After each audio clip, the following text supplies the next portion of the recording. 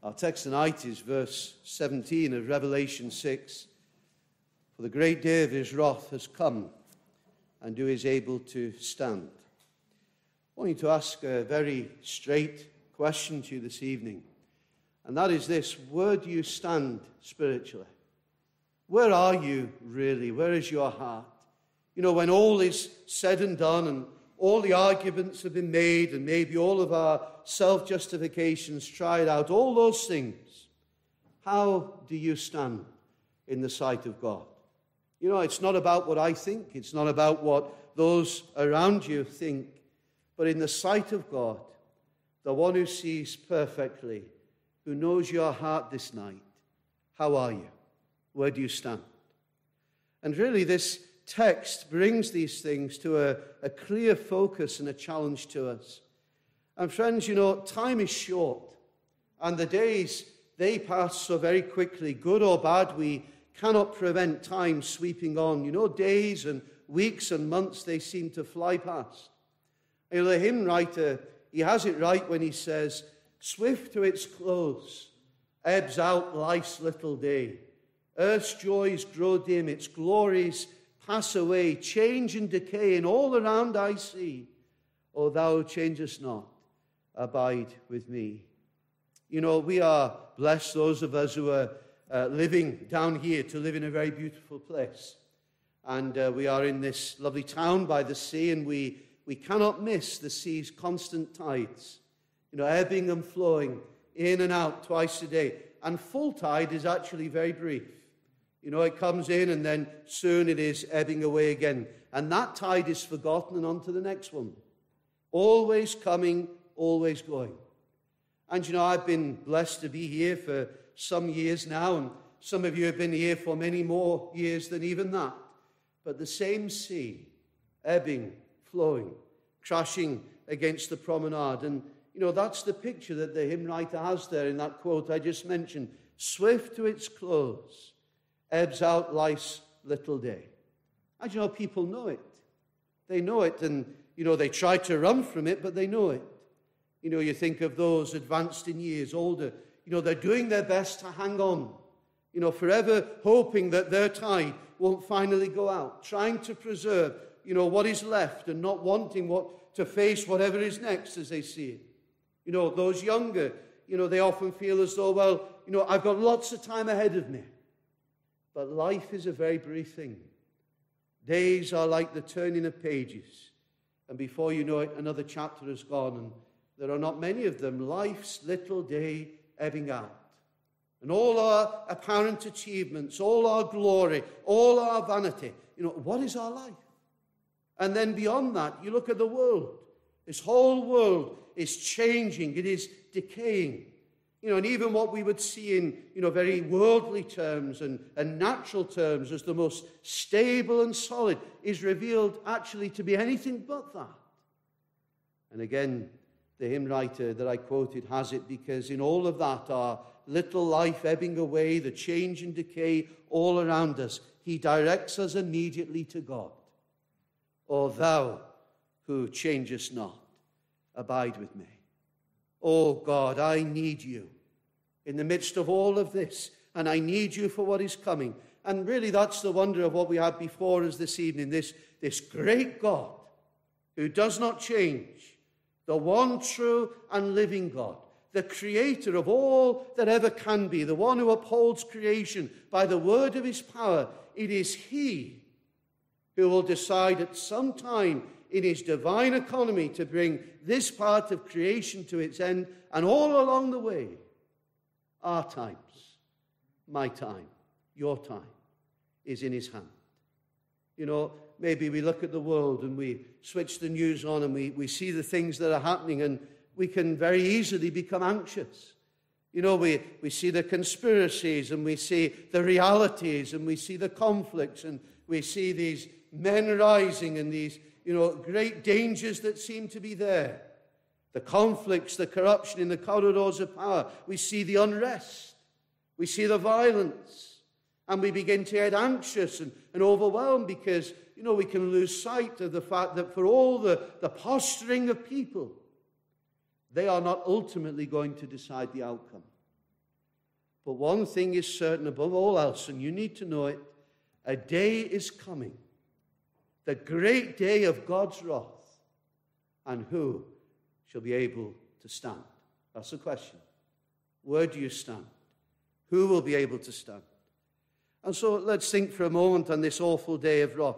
It's with this day that we are concerned. And in this passage, with all of its rich symbolism and representation, John sees the entire godless world seized with a sudden fear.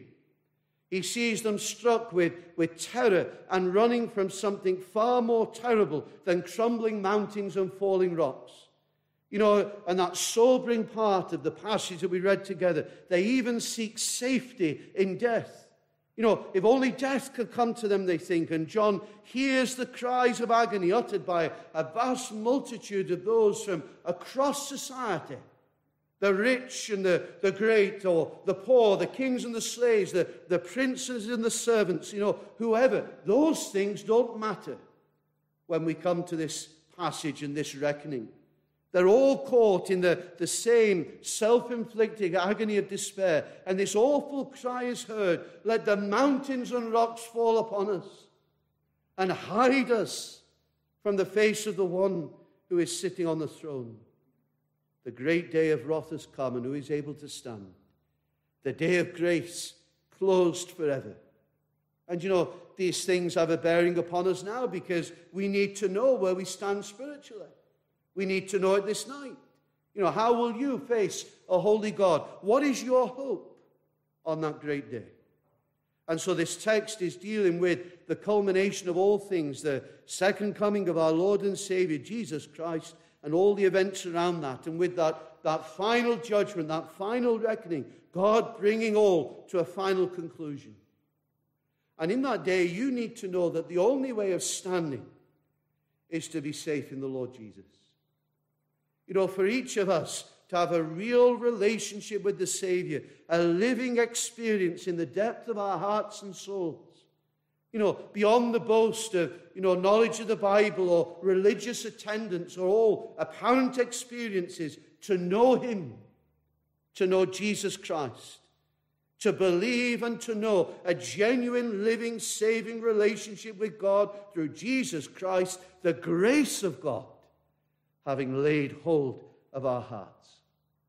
Do you know, in our short little lives, we can spend so much time fretting and worrying about all manner of things, and, you know, what will we do and what will it be like, and we can sometimes spend so much time planning for this life and absorbed in this life. We worry over what troubles will come and all the possible dangers, and yet we neglect what is most serious and most important, to be ready for this day to come. That's what we should be so concerned about. And so some things that we need to consider. And the first is this, the fear of God. The fear of God. Now, that's not a popular concept. You know, it's not very much accepted anymore. But it's vital.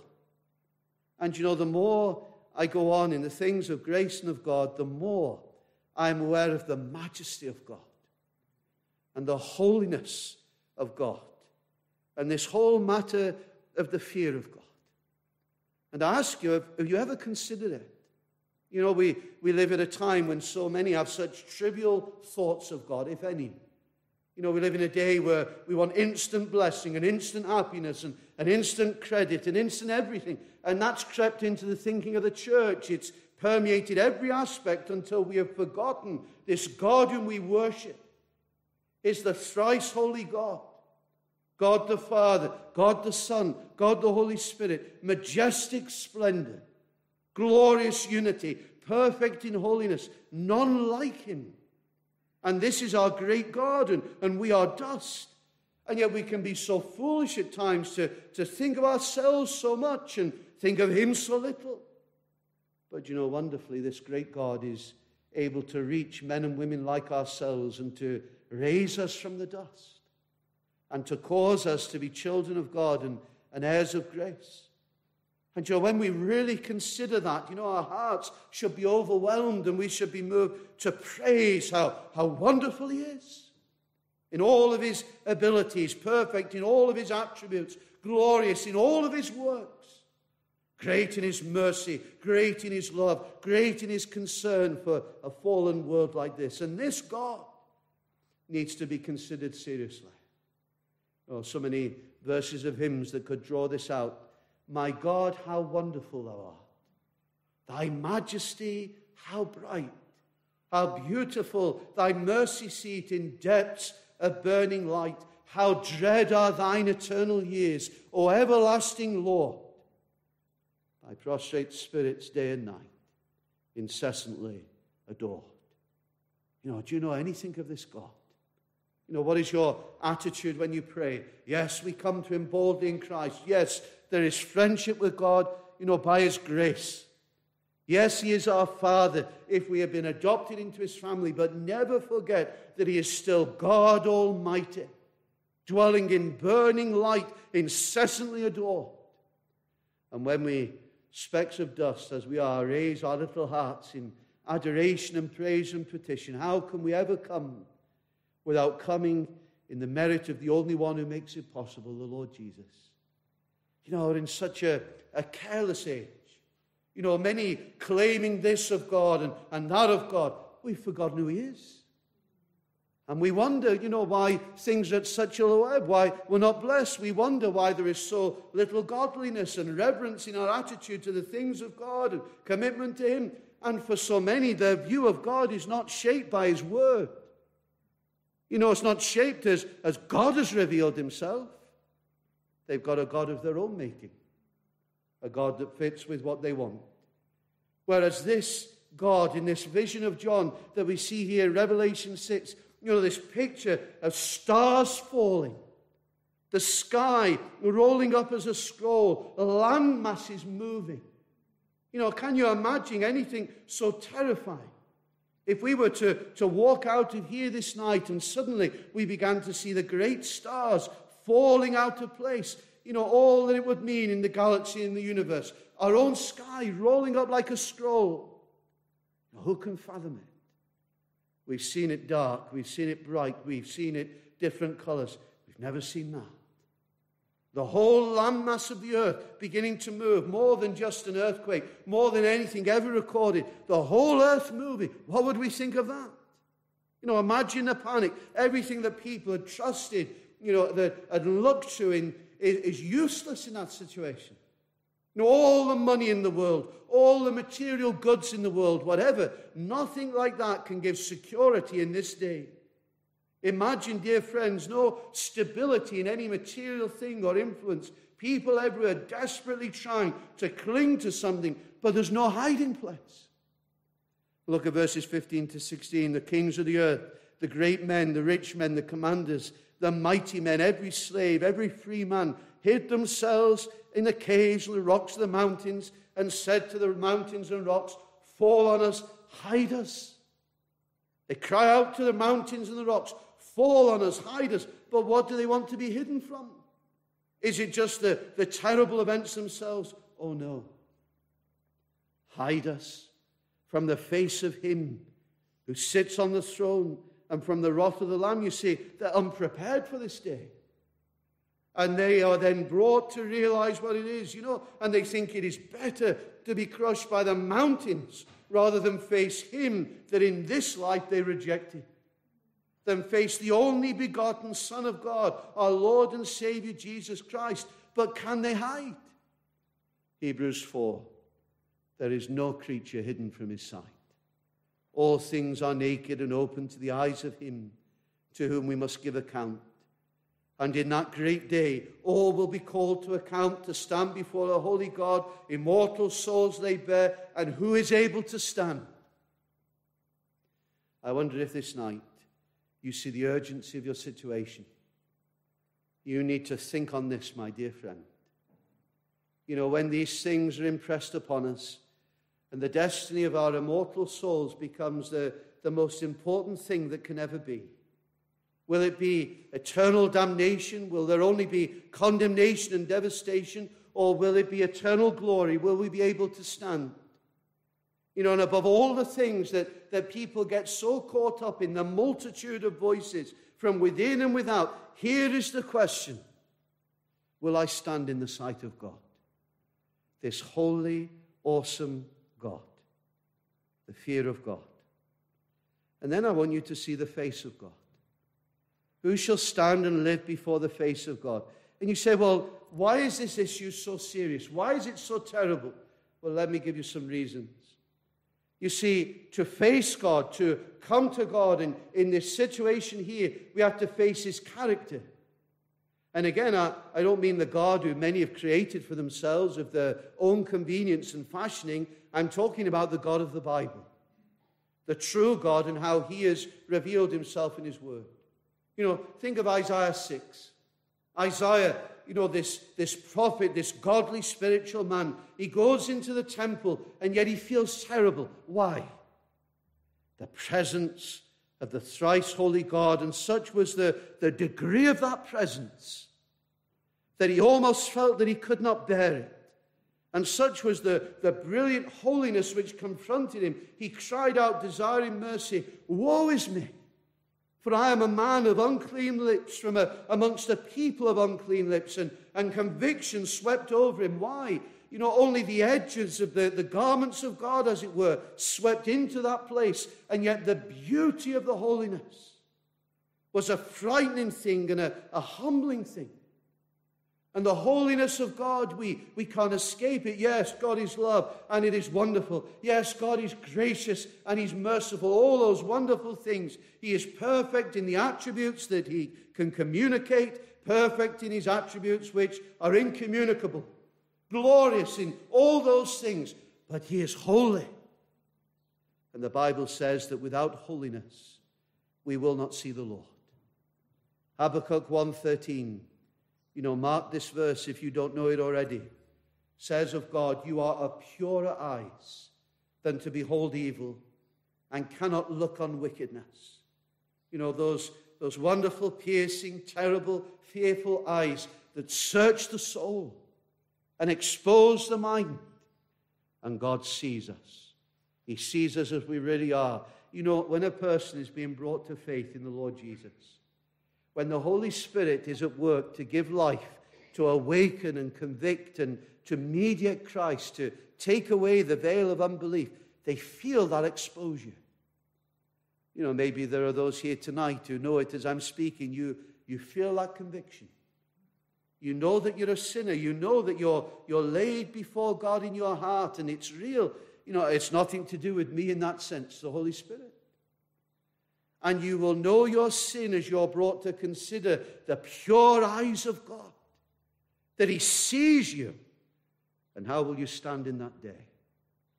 And let us get it right. Sin is not just a little mistake, as some say, a bump in the road, an unfortunate mess, just needs to be swept away. Oh no, it is an offense. Rebellion. The Bible says that we are dirty in the presence of holiness. All our righteousness is as filthy rags, and we know it. The mind and heart of a person without Christ is so broken and dark, and our thoughts, our passions, the things that we entertain, we would be ashamed of if anybody else knew. Our fallen self wants those things that we know to be wrong in the sight of God. Our will in bondage to sin, working with our fallen minds and corrupted hearts, and always pushing us after those things of this world. And it's only a short life, so why don't we do what we want? Even those of us who know the grace of God and know the Lord, who have some desire for the things of God, we still have to battle those things. We can even be here on occasion like this, and all of a sudden we're entertaining some fantasy of sin in our minds. How can I ever face God and live? How can we ever hope to be accepted in the sight of God and enjoy his glory forever? In myself, I got no hope. Even if I try my best and try to be religious, even still the burning purity and holiness of God sees the true state of my heart. You see, to face God, I have to face his character. And to face God, I have to consider his law. I'm confronted by the law of God, the reflection of his character. And what is this law? Well, the Lord Jesus so wonderfully summarized it. It is my attitude to God and my attitude to others. The Lord of love, the synopsis the Savior gave of the Decalogue. What did he say? He said, you shall love the Lord your God with all your heart, with all your soul, with all your mind. That is the first and great commandment. And the second is like it. You shall love your neighbor as yourself. On these two commandments hang all the law and the prophets. And my friends, this is what the Lord requires. This is his standard. Above all else, to love him perfectly. And we know we cannot do it. We know that we have all sinned. We know that we have all fallen short. So the question remains, how will we stand? You know, what is the hope in all of this? Where do we look? Well, thank God the answer is found in his word. And in this remarkable vision, John meets people who are already in glory. Those who have been able to stand. More than that, those who have been embraced and welcomed. Look, if you will, at verses 13 and 14 of Revelation 7. Who are these arrayed in white robes? And where did they come from? These are the ones who have washed their robes and made them white in the blood of the Lamb. That's who they are. We spoke of this morning. They were once on earth weary, worn sinners, but something incredible happened in their lives. And during their lives, they were brought into a place of grace, and God worked in them in a way that brought them to pay attention to the things of God and to consider the destiny of their immortal soul. And the Holy Spirit granted them to stop listening to all the thousands of silly voices that shouted for their attention and told them all sorts of lies and things that would ruin them. And they began to stop and think, if I died today, where would I stand? Where would I be?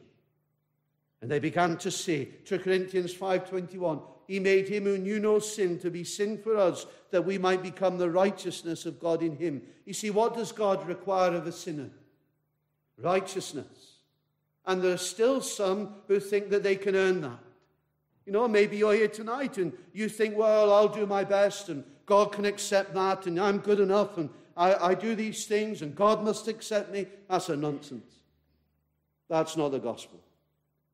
You know, there's some who think, well, if I do my best good deeds and religious acts and my exuberant worship, and what does he say? Filthy rags. Someone comes along and says, well, but I'm very religious and, you know, I'm very earnest in what I do. Filthy rags. These things cannot make you right with him.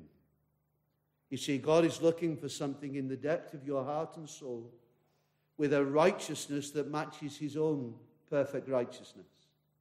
And nothing that we can do will ever do that.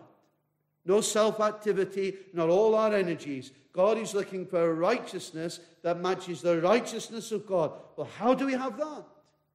How can we stand in the sight of God? Well, God, perfect in all of his attributes, crowned with holiness and righteousness, has himself provided the way. And he sent his own Son, who knew no sin. And this precious Son of God came and took to himself human flesh and lived a perfect life. He fulfilled all of the law, not for himself, but for his people. Stunning condescension and grace. And the Father declared that he was pleased, so pleased with his Son. This is my beloved Son. Here he is. And this precious one not only lived that perfect life, but also came to deal with our sin, to pay the price to redeem his people from sin and the grip of the enemy. And he went to the cross. And when the Holy Spirit works in our hearts to bring us to saving faith, there is a special time when we, for ourselves, are brought to survey the wondrous cross on which the Prince of Glory died. And we're brought to see him. And we're brought to see that this is no ordinary crucifixion. Here is one truly innocent, never a sinner by nature or deed, and yet he became sin, and the sin of his people was imputed to him, given over to him. He bore our sin in his own body on the tree. And he lays down his life, the death of the cross, to bring sinners like us to God, and grace brings us to see it. and brings us to believe it. And we see the depth of his suffering, the intensity of his suffering. We see him bearing away our sin, our substitute, the only one who can do it. And we know that he loved me, gave himself for me. He saved me. Blessed be his name. And the Lord Jesus does the work. It is finished. The resurrection shows the triumphant acceptance. And the Holy Spirit shows me my unrighteousness, shows me my sin, but then tells me he will take it all. He will deal with it all. He has atoned for it all. My sin, oh, the bliss of this glorious thought, my sin, not in part, but the whole, is nailed to the cross. And I bear it no more. Praise the Lord, oh my soul. But you say, well, but I have no righteousness. Well, even that he gives. His perfect life has wrought a robe of righteousness, and just as all your filthy rags have been taken away, you are given his own righteousness as your eternal dress. There is this wondrous exchange. Jesus takes all our sin and gives us his righteousness, a righteousness that matches the righteousness of God, and a gift of sovereign grace. And you know, even the ability to repent and believe is given, the grace of repentance and faith. The Holy Spirit brings these things. And you say, well, what is it? What is it to repent? Well, it's more than just shame and remorse. You know, there is sorrow that leads to death. True repentance is more. The Holy Spirit shows me my sin, and I see its appalling reality. I look at my life and the way of sin that I once desired and thought was sweet and thought was right. I turn away from that, and I turn towards God and holiness and righteousness, and a deep work is done within. And conversion shows itself in transformation and new desires and a changed life, and you want to go on the narrow way, and it's all of his grace, and you turn to it by grace. And so we repent of our sin, and then the grace of faith to believe with all of my being that Jesus Christ is my only hope in life and death, that his death on the cross has saved me, and the righteousness he gives me is the only way in which I can stand before God. And we believe it, and we trust it. On Christ, the solid rock we stand, all of the ground is sinking sand. And that righteousness must be mine if I am to face God and live. My faith must be there in him and nowhere else. The righteousness of Christ now is appropriated by faith to the sinner, and he is justified in the sight of God, glorious, and it always remains. And when God does that work, when he saves a sinner, when he breaks into their life, it is an eternal work, begun by God, and it will be completed by him. And you know, Satan will come and he will tempt us to despair, but who do we look to?